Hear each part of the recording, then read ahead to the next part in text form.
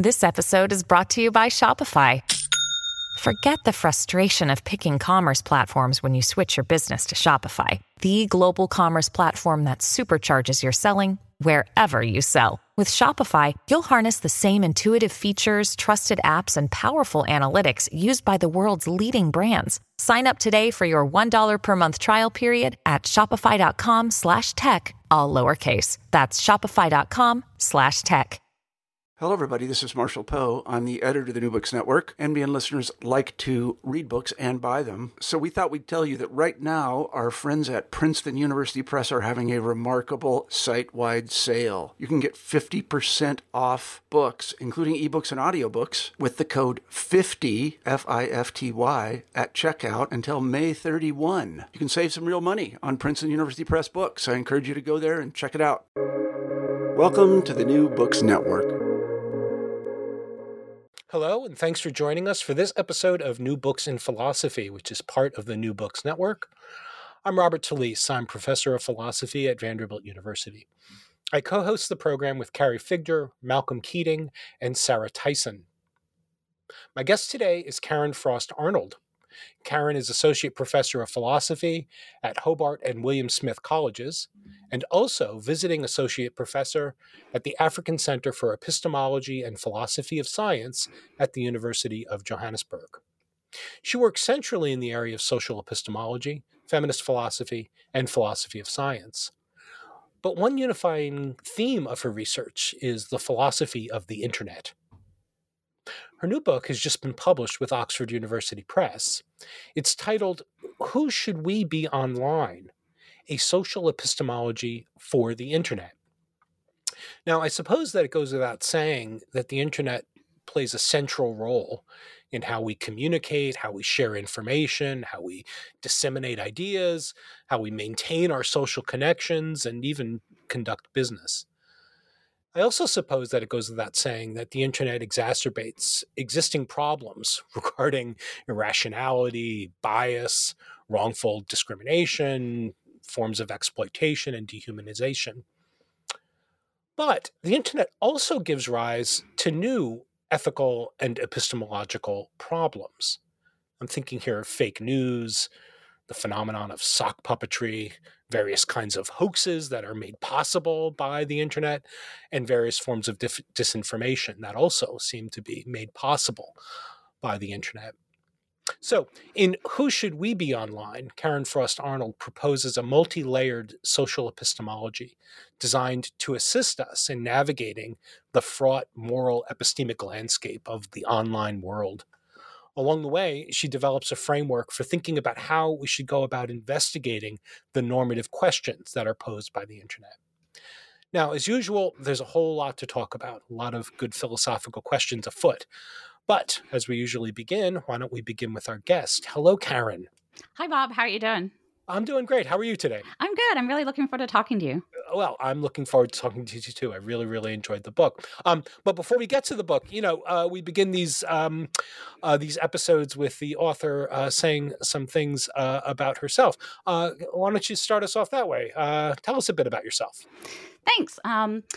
Well, might not be obvious from my accent, but I'm actually originally from Britain. All of my family is British, and I lived there till I was 12. When I was 12, we moved to California, and that's where I went to high school. I've lived in a bunch of different places in the U.S. I went to college just outside of Boston at Wellesley College.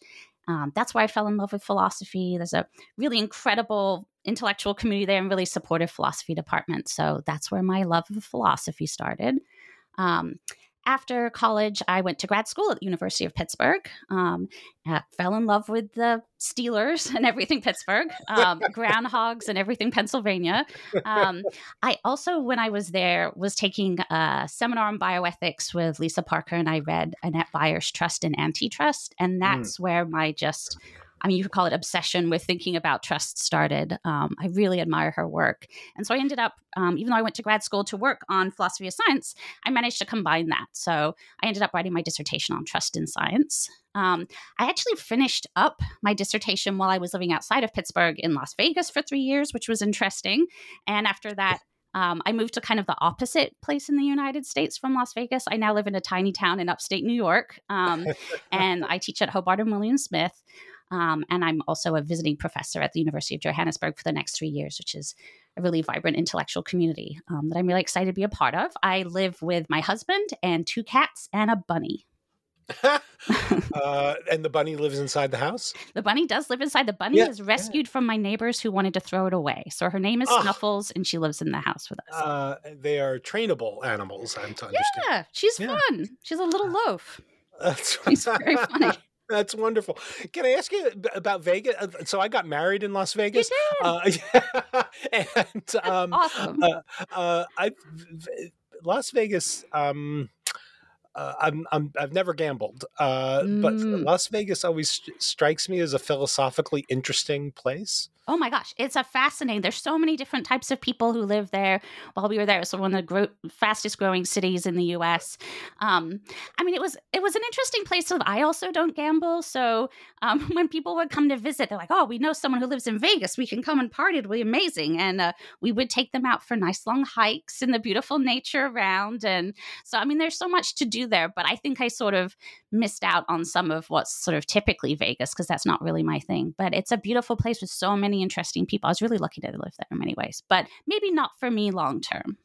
Yeah, I could understand that. Last time I was there, I was observing people taking selfies in front of the Eiffel Tower. Yes. And I found myself wondering whether they were pretending to be in. What were they doing? Oh, you could do so many things. They're not pretending to be in Paris, right? The plaque on the for those who don't know, the plaque on the Eiffel Tower outside the Paris Hotel says in English Eiffel Tower. Yep, it does. It does. So so this is a philosophically interesting, like so fake it's got its own realness to it. Oh my gosh, yes. It has its own world, its own aesthetic, its own sort of like facsimiles are the real. It's a very interesting place. Well, this is a nice segue, I think, to talking about your book. Yeah, just like the internet. Maybe the internet is kind of is Vegas-like in this respect. Let's begin at the beginning. So the analysis you offer in Who Should It Be Online is informed by and applies, we even might say, a kind of general framework in social epistemology, or maybe a collection of frameworks, a conjunction of various social epistemic commitments. Together, they form an acronym, which I will allow you to pronounce. But can you tell us about the components of this social epistemic framework that the book is organized around? Yeah. So I call it the FOVIVI framework. So that's FOVIVI. I know it's not super catchy. But so the idea here is what I wanted to do in the book was to sort of do proof of concept of a kind of a research program in what I call socially situated epistemology of the internet. So this approach really sort of recognizes that we're not just generic users of the internet. We're not what I call Cartesian cognizers with smartphones. We're embodied beings, we're raced, we're gendered, we're interacting with each other in the midst of various different systems of power and oppression. And so what I wanted to do in the book was to draw on a lot of really interesting interdisciplinary work in internet studies, and also draw on all of these rich tools that we have in social epistemology to do some applied epistemology. And so I wanted to say, okay, look, social epistemologists have developed some really useful tools and frameworks for thinking about us as knowers in our social context. So the FOVIVI framework lays out 5 different sets of tools that philosophers have developed. So I'll just like say something about each of them. So the F and the O, those stands for feminist accounts of objectivity. So, right, feminists have long argued that objectivity is an important epistemic value, that there are things that we can do to reduce and manage bias, even though if we probably can't eradicate it, right? So getting rid of bias, right, sexist bias, racist bias is an important kind of epistemic goal. And there are actually things we can do, right? So I draw on the work of feminist empiricists like Helen Longino, and also feminist standpoint theorists like Sandra Harding, and also Kristen Intemann's combination of these two frameworks in what she calls feminist standpoint empiricism, right? So this approach argues that epistemic communities that center the voices of marginalized people are epistemically superior to communities that lack those voices or suppress them or don't pay attention to them. We can weed out biases from dominant traditions and assumptions if we include those voices and take their transformative criticisms and standpoints seriously. So that's one set of frameworks. So that's the first one. The first V is the second framework that stands for veritism. So I think that Alvin Goldman's veritistic systems oriented social epistemology is a really useful framework for thinking about the internet because it values truth, right? So on this consequentialist framework, we evaluate social practices and institutions by how well they enable people to form beliefs, and true beliefs is the goal, and weed out errors. So we can look at social practices and institutions and technological design features and ask, to what extent are they helping people form true beliefs? To what extent are they circulating errors or false beliefs? And I think this framework fits really well with feminist epistemology, because, right, the feminist epistemologists have been arguing that epistemic communities that include the voices of marginalized people are better able to detect errors, to weed out false claims, and also to provide new truths that might add to our repertoire of true beliefs that we can use to understand the world. So veritism helps us answer questions like, how do our social practices of interacting together online, how do the ways that our social media platforms are set up, how do they help us form true beliefs? How do they spread ignorance? And so ignorance is actually the third framework. So that's the first I. So the epistemologies of ignorance literature is really useful because it helps us see that ignorance is not just sort of a passive absence of knowledge, but it's something that's actively produced and sustained. And this literature has really ballooned in recent years in ways that are really helpful because it helps us see sort of multiple layers at which our knowledge practices actually produce and maintain ignorance. So we can think of our individual habits of willful ignorance, turning away from the truth. We can think of social practices. So I find Charles Mill's work really helpful here in thinking about how that can sustain ignorance. We can think about institutional policies, right? As a philosopher of science, I'm really interested in corporate interests and how corporate agents can often manipulate science and spread ignorance. I think the climate science issues are really helpful here. So that's the I. The next V stands for virtue epistemology. So that's the fourth framework. So virtue epistemology draws our attention to our epistemic agency. So we can cultivate epistemic agents, and we can think about, what kind of a person do I want to be on the internet? And I think socially situated virtue epistemology is really helpful because it centers our attention on how our social location shapes the kinds of habits that we're likely to develop. And it gets us to think about feedback loops between our social structures and our epistemic virtues. So for the internet, we can think about, okay, how is this platform set up? How are people behaving on this platform?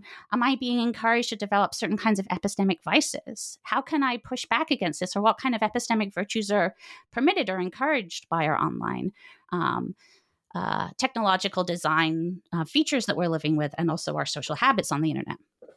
And then the last framework, that's the last I, stands for injustice. So here I'm thinking about the epistemic injustice literature that has really grown recently.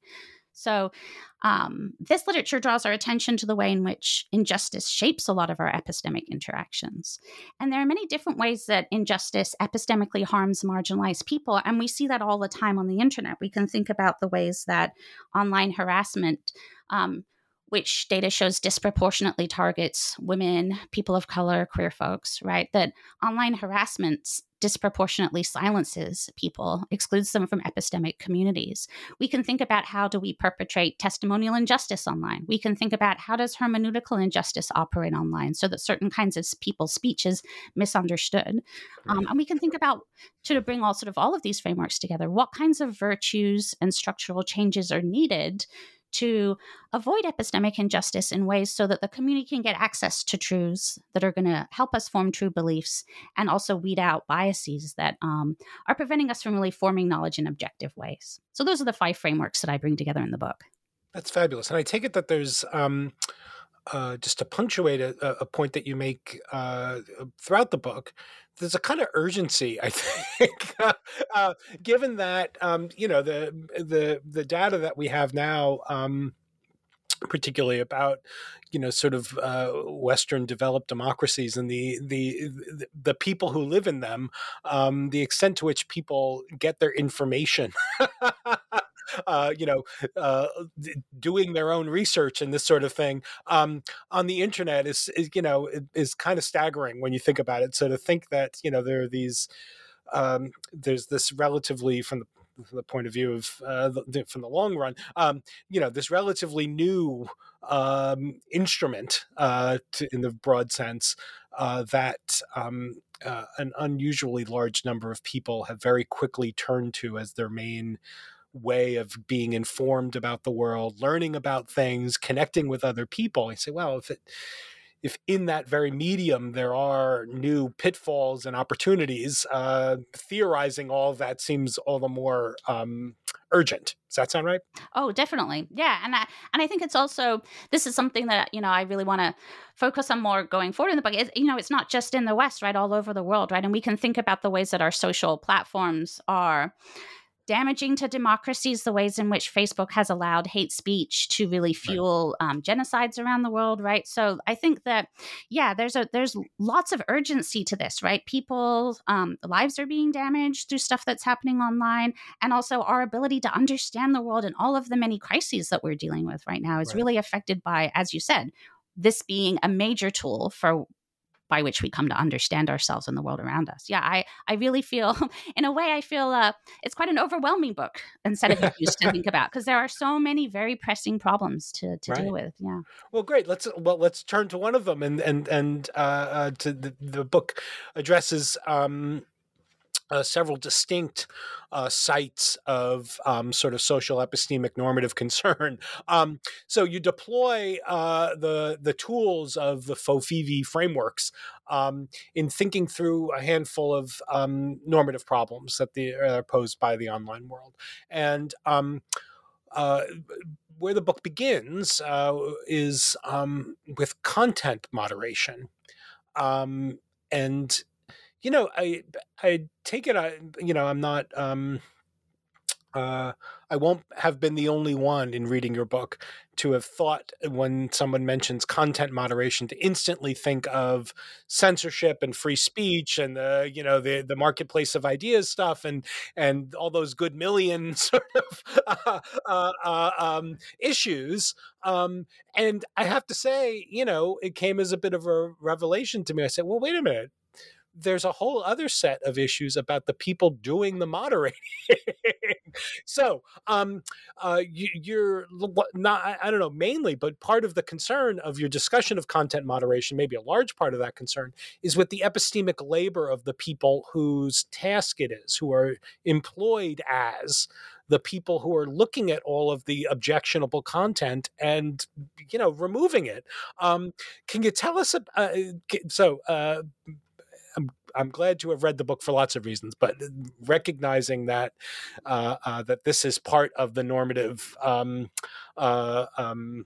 this is part of what's at issue normatively in content moderation too, was a real benefit to me. Can you tell us a little bit about the analysis there? Yeah, thanks.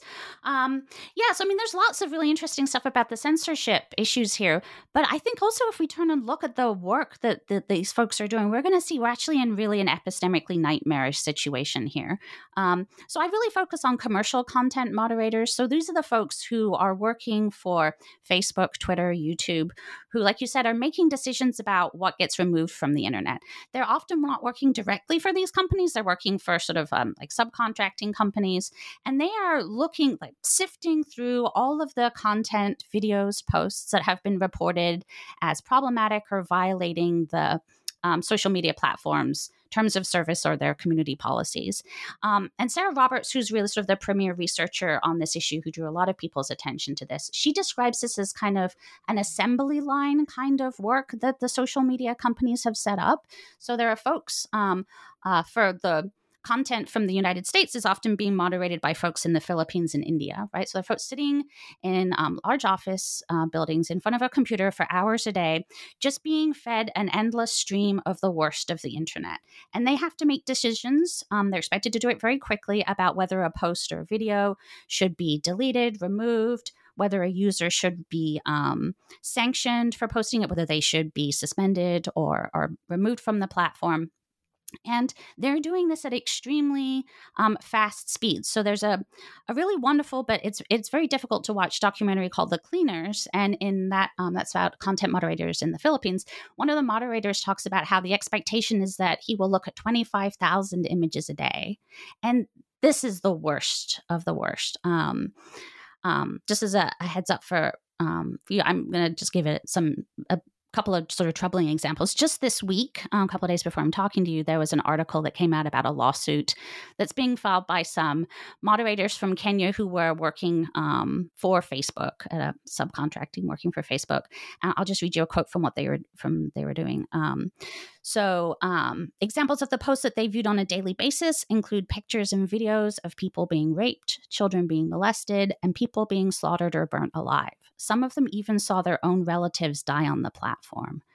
So these are folks who are being paid pennies to watch incredibly disturbing content. So the folks in Kenya were being paid $2.20 an hour. They did not have adequate counseling. Many of them developed symptoms of PTSD. So they're doing this work under really terrible conditions. And the social media companies are making billions of dollars right off of this labor. And you might say, okay, this is clearly a moral problem. This is really an ethical nightmare.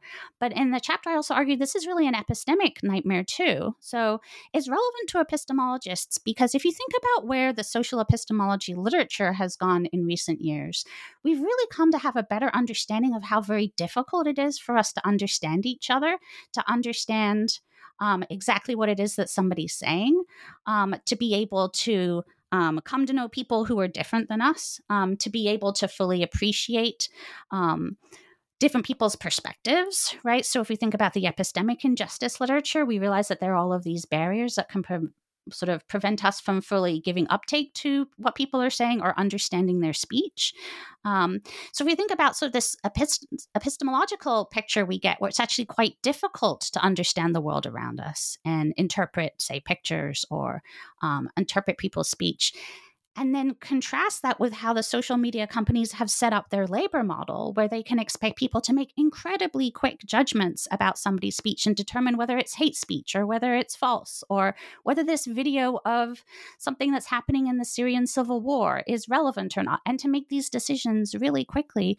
We can see that it's really an epistemic disaster here. So it's problematic for us as an online community that we have these very consequential decisions being made by folks who are often far removed from the communities whose content they're moderating, who they don't have the time to necessarily develop relationships with folks so that they can understand the content well.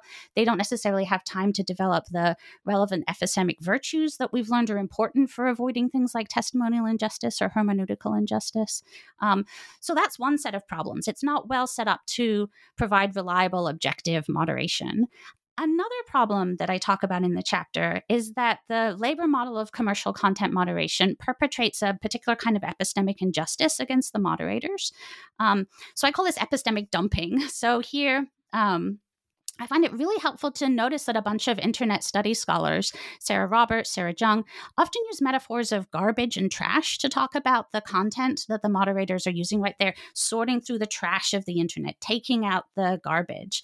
And I was thinking that epistemic communities also produce garbage or trash, right? So as we're producing knowledge together, if we're having a conversation, or in my classroom, right, we might be trying to understand a text, and we might sort of produce unwanted byproducts in our attempts to produce knowledge, right? We might sometimes come across a misinterpretation of a text, or we might develop a false belief in attempting to understand something. So that's what I'm calling epistemic trash. And epistemic trash is not all alike. Some of it is what I call toxic epistemic trash, right? So the kinds of false beliefs that are part of what Charles Mills calls white ignorance, right? Or the willful hermeneutical ignorance that Gail Polhouse talks about. These are kinds of harmful types of epistemic trash. And so in the chapter, I argue that there's this kind of phenomenon of epistemic dumping that is happening online and also in other communities where there are disproportionately some groups who are tasked with sorting through the toxic epistemic trash of our communities, dealing with it, making decisions about how it should be handled. And there's often a lack of respect for their skills in handling toxic epistemic trash, making decisions, and also dismissive of the very labor that it takes. So we often exploit people's labor when we dump our epistemic trash on them. So one of the other examples as I give is often, we can think about in our academic communities, right? Often marginalized faculty members are people of color or trans faculty are often the ones who are dealing with the aftermath of, say, an act of hate speech on campus, or somebody's teaching material in a racist or transphobic way, right? Often they're the ones who have to take out the epistemic trash and deal with these problems in our epistemic communities. So I think that dumping the trash of our online communities on moderators is problematic and maybe helps us think about some of the ways in which we are tending to dump our trash on some groups in other epistemic communities too. Right. And I guess that, maybe a related but distinct dimension of this is that the moderators, one way to understand what they're doing is protecting us from something, right? And so that they're tasked with something that we would say is very vital to the health of our community, sort of protecting us from those images and from protecting the internet from becoming just that kind of cesspool, right? And then so that the working conditions, the epistemic conditions, that all of these are so depleted. Yes, absolutely. Seems like just this another troubling aspect of this that maybe adds to that adds to the badness of it all. Yeah, absolutely. I mean, the social media companies are not showing respect for the kinds of epistemic skills that are involved in the work that's being done here. And as you said, it's incredibly vital. It has really, learning about this has changed my relationship to the internet, right? So, I mean, I already think it's a cesspool and I'm not even seeing most of this stuff, right? And so my nice sort of sanitized version of the internet, I'm getting that at the expense of somebody else, often being quite traumatized by what they're being exposed to, working really hard to protect me from that, and really developing important epistemic skills that we're as a society not respecting, not affording them the time and the resources to develop and be compensated for that epistemic labor. Right. I don't think this comes up in the book, but just a question that this raises going to your to the second V, the virtue part. And this might be more of a question about virtue in the sort of more generic sense. I'm not sure whether this is a question about epistemic virtue as such, or virtue in a broader sort of broader characterological sense. Do we have any data about whether repeated exposure to the kind of imagery, the kind of material that moderators are by their work exposed to, there's that thought in Aristotle that, if you're exposed to virtuous people, that's part of, seeing the courageous person be courageous is an essential part of developing the virtues, and similarly, being exposed to the vices, can make your soul bad, Okay. So I'm just wondering, do we have any data on, apart from the trauma, to say apart from it, I don't mean to diminish it, apart from the trauma, which is an important piece of this puzzle, does exposure to this kind of material, I guess I would expect it to have these sort of these side effects, that make people doesn't only traumatize people, but makes them worse in other kinds of ways? Yeah, it's a good question. I'm not aware of any specific data on that, although there are anecdotes that it very much destroys people's ability to trust other people, right? Yeah, and that seems so, right? So there are stories of content moderators being afraid to leave their children at home with folks, or Rosalind Bowden, who's a content moderator who was at a conference and shared this anecdote. she worked at MySpace for years, and she said after working at MySpace doing moderation, she didn't want to touch anybody. She didn't want to shake anybody's hand because she just learned how terrible people were, right? So it's not just like that as a kind of trauma, but like distrust of other people is one of the things that also makes us vulnerable to things like believing conspiracy theories, right? So I'm not aware of data of that, but profound distrust of other people and seeing the worst of them, I think that would be a very interesting research question to see whether that affects their sort of epistemic capacities. Yeah. It just keeps getting worse. Yes. So that's all very interesting. So the third chapter now, just moving on, begins with a description of at the time an episode that I had heard of at the time, and then promptly sort of had forgotten. But an episode of online deception occurring during in 2011 during the Syrian uprising. Can you tell us a little bit about the deception, and then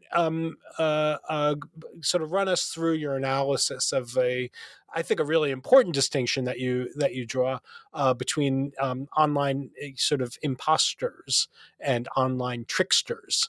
Can you tell us a bit about that? Yeah. So actually, this is the case that got me obsessed with epistemology of the internet. So I heard about this blog. It's called A Gay Girl in Damascus, and it purported to be written by Amina Araf, who was a Syrian-American lesbian living in Damascus in the midst of the Syrian uprising, right? So it's part of the Arab Spring. She's presenting herself as an activist who's involved in these circles. And partly because of state censorship, a lot of folks are reading this blog and interviewing Amina, like Western journalists, to try and learn about the Arab Spring and the uprising. So it's widely read in the US and Europe and places like that. And one day on the blog, somebody posts saying that Amina had been kidnapped by the Assad regime. And so a lot of press and concerns about getting Amina released came up. And in sort of the aftermath of that, it was revealed that it was all a hoax, right? So the blog was actually written by Tom McMaster, who was an American living in Edinburgh at the time. And so I identify this McMaster as what I call an online imposter, right? So online imposters are folks who betray expectations of authenticity, right? Presenting yourself in an authentic way. And they do that in ways that risk harm to epistemic communities. And so I talk about all of the different kinds of harms that this imposter kind of exemplifies, right? So this connects to feminist accounts of objectivity, right? So objectivity is an important value. It's important to try and get reduce the kinds of biases that we're liable to in trying to understand world events like the Syrian uprising. And imposters can prevent us from engaging in some important practices of objectivity. So I argue that trust is really central to these practices of objectivity, right? The voices of marginalized people are really helpful for correcting biases, but they have to have trust in themselves that their voices and what they have to say is worth listening to. They also have to be trusted by other people. They have their voices and criticisms and concerns have to be listened to. And also, everybody has to have trust in the avenues through which their voices and their criticisms and concerns are being spread. And McMaster undermined all three types of trust that are really important for practices of objectivity. He spread a bunch of stereotypes about Middle Eastern women as being passive and unempowered, and presented Amina as this empowered American who was enlightening Syrian lesbians in really problematic ways. So he's spreading stereotypes which can cast doubt and undermine the trust that folks have in those folks and in activists. And I think more sort of obviously, and something that if people were aware of at the time, is that this one case of this hoax really undermined people's trust in the internet, right? So everybody has started to say, well, okay, this one Middle Eastern activist was a hoax. But what about all of these other folks who we've been relying on for sort of on-the-ground information about the Arab Spring? And so it undermines people's trust in the very sort of like mechanisms by which we get to hear from voices who might otherwise not be listened to. So imposters can do significant epistemic harm. So in the chapter, I argue that trustworthiness is an important epistemic virtue. And we need to be careful about when we present ourselves in inauthentic ways on the internet. But that also really needs to be qualified, right? Because one of the wonderful things about the internet is it can be a space for play and for humor and for us to learn about ourselves. And also, as I argue, for really useful cases of trickery. So I define tricksters as folks who intentionally betray expectations of authenticity in epistemically virtuous acts of resistance. So there can be really useful ways in which sometimes we betray trust. And this I take back to Annette Beyer, right? She always argued that, some types of trust shouldn't be lived up to. But sometimes betraying the trust of the exploiter is actually a virtuous act, right? Maria Lugones has this beautiful quote where she says that there are some truths that only the fool can speak and only the trickster can play out without harm. So sometimes marginalized people can strategically use ignorance to trick privileged people into learning about their own biases and prejudice. And there are tons of really interesting activist hoax who, so use these terms like culture jamming or media activism, folks who draw attention to issues that have been overlooked by engaging in online acts of trickery. So I use this example of the yes men who are activists and performance artists. And they do engage in really interesting pranks where they create fake websites, create fake press releases to gain access to spaces, to pretend to be somebody they're not, and then draw attention to issues. So for example, in 2009, they perpetrated this really interesting hoax at the COP15 climate summit in Copenhagen, where they held this fake press conference with a fake Canadian government representative and a fake Ugandan government representative. And the Canadian government was announcing, we're going to dramatically reduce our climate emissions, and we're going to start a program of climate reparations for vulnerable countries. And then the yes men created fake press releases. They got press to start reporting, Canada's doing this. And they used fake Twitter accounts to spread this message.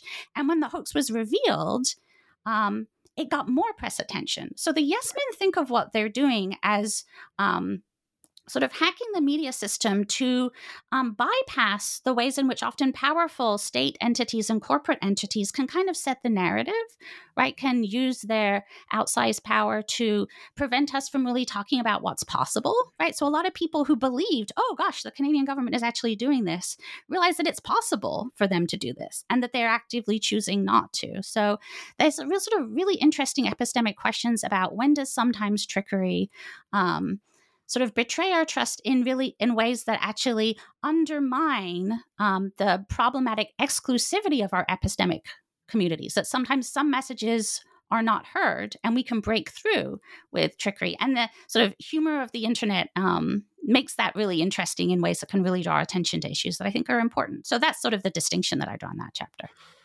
Well, it's very interesting. Part of me in reading through that chapter, I was reminded of some data that I saw about the Colbert Report. Yes, perfect. Yes. Where, and again, I didn't follow up to see whether these data held up, but at the height of the Colbert Report's popularity, there was some reason to think that a non-negligible number of conservative viewers believed that Stephen Colbert was actually a conservative. Excellent. And that the trick was on the liberals because he was portraying the liberal caricature of what conservatives are. That's fascinating. But that he himself was actually that the man was actually a conservative, and the joke was on the liberals. That's fascinating. I had not heard that. That's so interesting. Right. And then just to think about how the Daily Show at its prime, when Stewart was the host, again, a non-negligible number of people within a certain age group got their news from the Daily Show. Absolutely. Absolutely. And you can think of often the ways in which they often on the Daily Show and Colbert Report, they sort of tricked people into revealing truths that they wouldn't normally reveal through those interviews. And that's epistemically fascinating to me. Yeah. Very, very, very, very interesting. So that distinction is very helpful in sort of in thinking about that. There was a when Jon Stewart was on, I guess it was on Firing Line, or was it Firing Line? Or no, not Crossfire, whatever. Yes, that epic moment, right? Yes. Where he kept pointing out, it's like I'm a comedy show, exactly. Which I think Tucker Carlson was the conservative on that. Just was not sort of wasn't drawing the kind of distinction that you draw, right, between posing or imposturing and okay, great. So the fourth chapter, which is about fakes, about fakers. So there's an analysis you develop where it's not only an analysis of what fake news is, which is very interesting. That's even a deep philosophical question. What is fake news? But also you give an account that not only identifies, gives a view of what fake news is, but helps us understand the nature of the problem that fake news poses, which I think are two things that aren't often as deeply connected in the philosophical literature as they need to be. So I appreciated the analysis just for that sort of second order recognition that that these two things should be tethered much more tightly than typically are. Can you tell us a little bit about the account of fakery? Yeah. So as you sort of suggested, I'm not quite so focusing on defining fake news. There's a bunch of really interesting accounts of that, right, that attempt to distinguish it from other terms like propaganda or disinformation or misinformation. And Axel Gelfeld and Andrew Chadwick both have definitions of fake news that I use in the chapter that I think are really helpful. Right. So like Andrew Chadwick, for example, identifies fake news as what he calls the hacking of the hybrid media system. And here I think it's helpful, like this term, the hybrid media system, right, draws our attention to the fact that we're now living in a moment in which the boundaries between old and new media are blurred. It doesn't really make much sense to sort of draw a distinction between traditional offline media and online media. All of these boundaries are blurred right now. So we're dealing with a hybrid media system, and it's being hacked. It's being taken advantage of by various kinds of actors for various kinds of reasons. And so what I really want to do in the chapter is outline why this is such a complicated and serious problem, and one where I think it's really valuable for social epistemologists to be thinking about it. So I identify different sets of causes of this, what I'm calling like the fake news problem, right? And one of the sets of causes is like psychological or cognitive kinds of problems, right? So fakers of various kinds of ilk, right, take advantage of our cognitive heuristics that we often use to sort of evaluate online content. They take advantage of the fact that if we see a message multiple times, we will automatically sort of tend to think that it's more likely to be true, right? So there's really interesting stuff to learn from cognitive psychology about why this is a complicated problem. There's also a host of technological problems of the fake news problem, right? So we can talk about how does search engine autocomplete play into this problem. We can think, and there's been lots of great philosophical literature about filtering algorithms, right? And think about filter bubbles and echo chambers. We can also think about the vulnerability of social media platforms to bots and coordinated attacks that make fake news easier. We can also think about the incentives that are provided by the ad markets that the search engine companies have created, and the incentives that they provide for people to create fake news.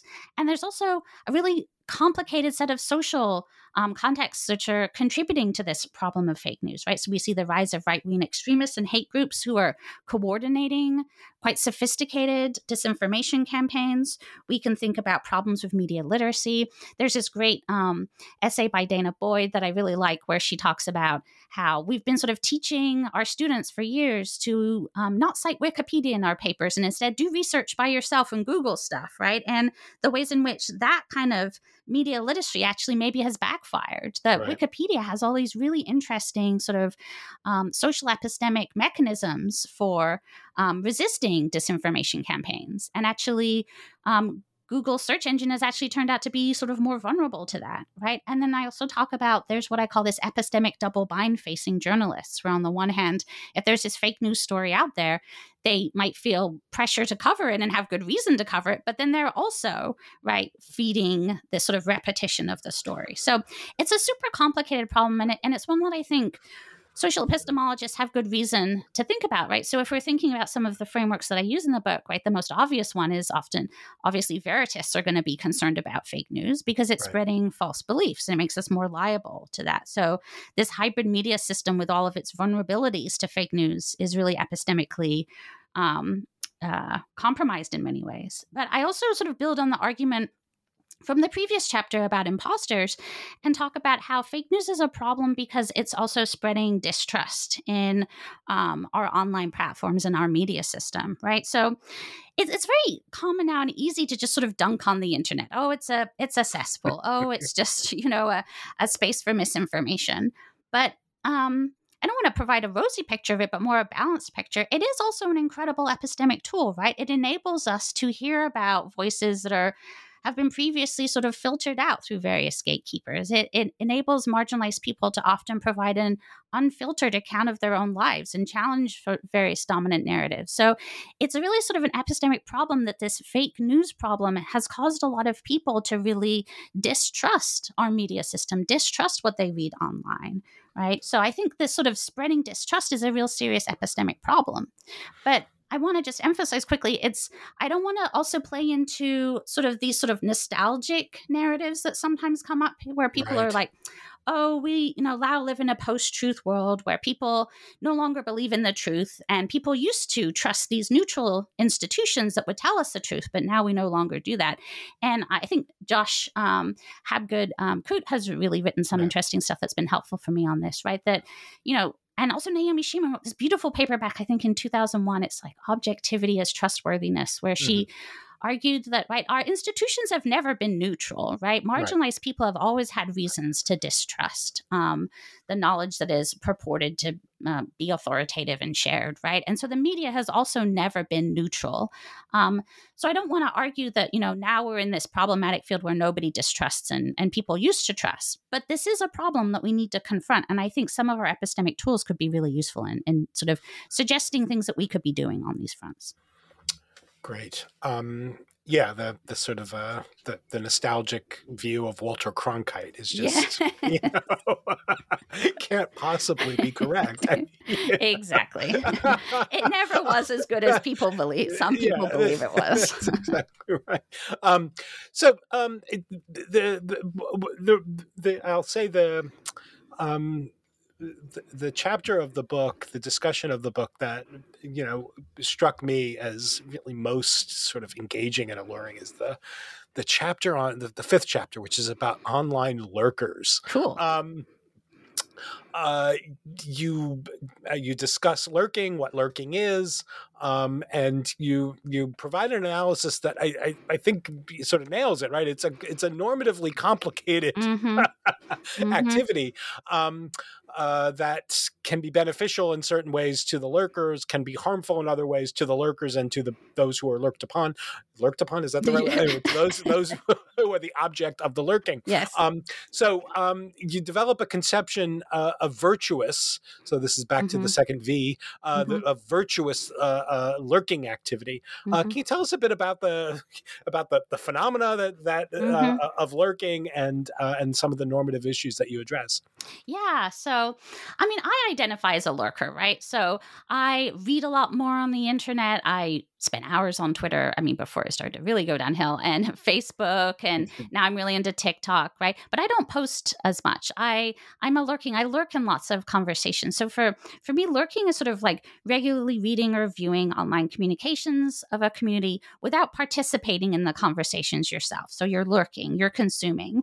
And social media, I think, again, one of the positive features of social media is it provides opportunities for us to learn about people who are different than us, right? And that's particularly important if we think about the epistemologies of ignorance literature, that has showed that often privileged people are unaware of their own biases, their own ignorance, right? That we are liable to socially constructed ignorance of our own privilege. And social media can be a way of combating that, right? I can learn about people's lives. I can hear their voices in ways that challenge and help me undo some of my ignorance. And lurking can be a way of doing it. So lurking, I think of as a non-intrusive practice of listening, right? So I can listen to other people.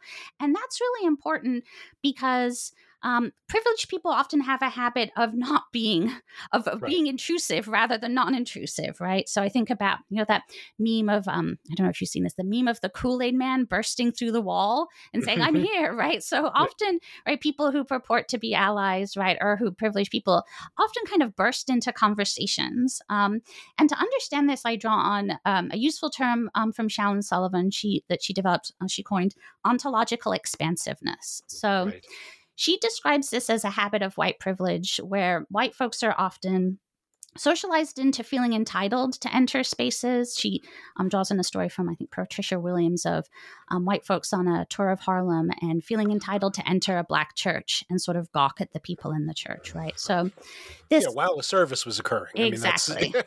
We're just on a tour. We're here to watch you, right? So there are ways in which she thinks this is a habit of white privilege that we can be socialized into thinking that we're entitled to enter spaces and enter conversations. And so I draw that to think about, we see lots of examples of this online. So I talk about online ontological expansiveness as all of those moments where we'll see, say, for example, people of color talking about some issue of racism on the internet, and white people jumping into the conversation and hijacking the conversation towards their own interests and needs, right? Either feeling defensive and feeling attacked, right?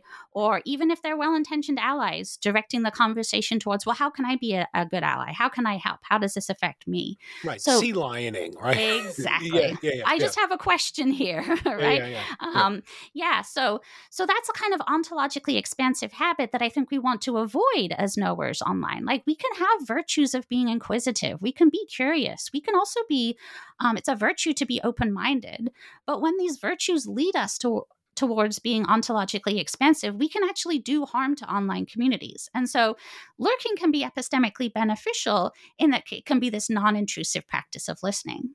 But that said, there are also lots of problems with lurking, right? It's also kind of creepy, right? So it's a creepy kind of objectifying practice in many ways, right? So I draw on Cynthia Townley's paper, I think it's a reevaluation of ignorance, where she develops this account of what she calls the spectator-collector mode of knowledge production, where it's kind of an objectifying way of collecting knowledge about somebody or some community. I come, I observe you, I sort of suck up little bits of knowledge from watching you, and then I take it away, right? The spectator, collector, detached, observing mode of watching. And I think lurking can easily be like that, right? So privileged people lurking in spaces for marginalized people can be doing that in an objectifying and voyeuristic way. So one of the things that a virtuous lurker needs to do is to figure out, when am I not wanted in this conversation, right? People often signal, like in blogs, like who this blog is for. And if this blog is not for you, then you should not be lurking in it, right? If this conversation is not for folks like you, right, then a virtuous lurking tells us this is not for me. I need to turn away and respect the integrity of this space. There's also another sort of problem with lurking, is that it can also be a result of kind of a lack of epistemic courage, right? So here I draw on some of Jose Medina's work on epistemic friction as a really useful practice for unlearning our ignorance, right? So I gain epistemic friction when my beliefs and assumptions are challenged, right? I run into this friction with other beliefs and views which challenge my own way of thinking about things, and I can learn stuff from that. Well, if I only lurk and never really talk to marginalized people or people who don't share my identity, I'm not going to have my beliefs and assumptions challenged in the way that's going to generate significant epistemic friction. So sometimes folks need to have the courage to step outside their comfort zone and engage in conversations with people different than them, right? I think a lot of this is what Mariela Lugones talked about in terms of world traveling, like really hanging out with people and getting to know people and living in their worlds. So sometimes lurking can be kind of a cowardly way of avoiding that. So I think being a virtuous person online involves like really using our practical wisdom to think carefully about these questions of, if we think about the, doctrine of the mean, like what's the right amount of courage to use in this situation, right? When to engage, like the virtuous person online engages at the right time, in the right ways, right? For the right reasons. Tools. Yes, exactly. Yeah. Right. So I need to think about all of these different virtues of open-mindedness, curiosity, trustworthiness, inquisitiveness, right? open-mindedness, all of these virtues, and I have to figure out how to balance them and do it in ways which are respectful of other people's communities, which help me unlearn some of my ignorance, but not in ways that are going to be destructive of other people's spaces, and not going to treat them as mere objects of study for me in a kind of objectifying way. Right. Very good. Right. And I guess part of it would also have to be to avoid the stance that those conversations and spaces are your resources. Yes, that they're here for me, not for other people. Yeah, that's right. Yeah. Very good. So, Karen, you've been very generous with your time, and I just want to make sure that before we end our discussion today, the book closes with an appendix, and I want to make sure that we have a chance to talk a little bit about this. And the appendix discusses sort of, this is not how you put it, but I hope you'll accept it, normative hazards, right, of internet research as such, almost, right? Ways in which philosophers and other internet researchers can harm or wrong those persons who form part of the object of their study. Yeah. So, and again, this is a nice segue. This sort of, one way say, is the internet there? Is whatever's happening on the internet the resource for my research program? Yes. Can sort of, there's an obvious sense in which the answer is yes if you're an internet researcher. There's another sense in which that stance, that posture one might take can be normatively problematic in all kinds of ways. So it turns out that the internet raises sort of distinctive questions that are slightly differently formulated from the standard IRB kinds of questions about the research ethics that are in play when studying the internet. I thought it was a really nice sort of culmination of the book. So tell us a bit about the appendix. Yeah, thanks.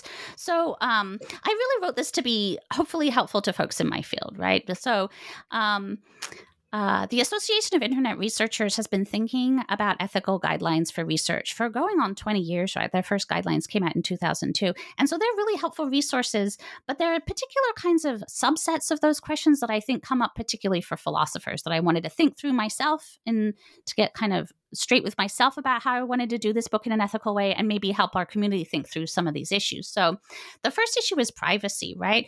So we have this often idea of the internet as just like a public square, right? And that people are there, they're tweeting things, and if their account isn't locked, it's just there, and I can use that in my research, no problem, right? Philosophers often love to use case studies or use an example, and something that I think can be kind of beguiling about the internet is we don't have to come up with sort of like hypothetical thought experiments. There can often be the perfect tweet there that we can analyze, right? And I think we have to be careful about that. And one of the reasons we have to be careful about that is not only sort of like respecting the privacy expectations of folks, right, who might not be aware that there are researchers out there lurking and reading their tweets, but also think about the issue of context collapse. So this is something that I've written about elsewhere. So context collapse happens when various different contexts are blurred or merged together, right? So somebody might post a tweet thinking that only their followers or some other subset of people are going to see it. But if I reproduce their tweet in my article or my book, it's going to be exposed to a whole bunch of other people that they had no control over and no thought of, and there can be consequences for them. It's particularly important to think about this when we think about marginalized people who are disproportionately targeted for online harassment. We have to really think carefully about folks who are being harassed or might be liable to being harassed, that our scholarship, where we quote various kinds of users' tweets or use their social media context in our own research, we can be exposing them to new audiences that might want to engage in coordinated attacks against them. So there's issues of justice here that we have to think about. And so in the appendix, I talk through what are some ways that we can protect privacy of users and people that we want to study. And I talk about my own habits of I just developed a practice that if I wanted to write about somebody, and especially marginalized people who might be vulnerable to harassment, I would just reach out to them and I say, hey, here's a copy of this chapter, like a draft I'm working on. Would you be okay if I wrote about your tweet or used your example in this way. And what's nice about that is it avoids that spectator collector mode of knowledge production, right? I'm engaging with them. I'm taking the participant stance. They can call me out and say, no, you've misrepresented me, right? They are now engaged in the knowledge production with me. Or they could just opt out and just say, I don't want, I don't want to be a participant, a set piece in this. Exactly. Yeah. Right. And that respects their agency. Yeah. Right. So that's, I think, an important part of internet research ethics, and also something that I think is important. So that protects like the targets of our study. But another issue I'd love for our community to also think about is ways that we can also protect researchers. Right. So there's increasingly like harassment of researchers who do public scholarship, and in particular, marginalized people and members of the academy are often targeted for online harassment. And I think as a community, we need to think really carefully about, as we are advising all of these young scholars who want to do applied philosophy, how can we help them develop tools of, basic online security? How can we provide resources for them to protect themselves? But also, how can we educate our deans and the chairs of our departments about how to react if a scholar is attacked for work that they're doing up at the internet? And I'll just mention, in case is useful for you, Bob, or other folks, right? There's this amazing research paper called Best Practices for Conducting Risky Research and Protecting Yourself from Online Harassment by Alice Marwick, Lindsay Blackwell, and Catherine Lowe. And they actually have fact sheets that you can give to your deans to say, okay, here's what we need to be doing preemptively to protect scholars who might be subject to online harassment. And also here's how we can react if they are attacked. So I think we also need to think as a community of scholars about how we can protect people. And then another set of issues that I want to think about is I also had to confront my own lurking practices, right, as a philosopher, and think about the ways in which my own positionality, right? So during COVID, I really wanted to hear more and understand better how disabled folks were reacting to COVID, right? How it's shaping their lives. And that challenged some of my own biases or ignorance about that as an able-bodied person. So I'm lurking in these communities. I'm learning a lot from them, right? If in an article I want to cite them or talk about something that I learned from these communities, I mean, I can cite them, I can give them credit, but also think about the fact that a lot of online content creators are not part of the reward system of academia, right? So if I publish a paper, maybe I publish or not, I can get tenure, maybe I can get invited to some fancy conferences and fly around the world to do these things. But a citation for them doesn't mean the same as it does for me. And so I think in the academy, we also need to think about what are ways that we can reorient the resources of the academy to recognize the value that a lot of people on the internet are creating for us as an intellectual community, but we don't have a good reward system for rewarding the kind of intellectual work that they're doing. So I talk about what are things that I try to do as an individual scholar to compensate or support the work of people who I've learned a lot from in doing this work. But that's only sort of individual piecemeal work. We also need to think as a community about how we can restructure the academy in ways that are more just, and also use the internet to kind of support the work of content creators who are really part of our intellectual community in these sort of blurred boundaries that we're living with now. Well, that sounds fabulous. And again, a very nice capstone to a really rich work of philosophy and internet scholarship and much else. So, Karen, we've reached our time, but I want to thank you for joining me for New Books in Philosophy, and more importantly, thank you for writing your book. Thank you so much, Bob. I really enjoyed our conversation today. Thanks for inviting me. It's been a real pleasure. So let's thank the listeners. Thank you, listeners, for joining our discussion. I've been talking to Karen Frost-Arnold. Her new book is published with Oxford University Press. It is titled, Who Should We Be Online? A Social Epistemology for the Internet. It was a really a pleasure. It was a great pleasure to read. I learned a lot. I recommend it highly. You've been listening to New Books in Philosophy. Bye for now.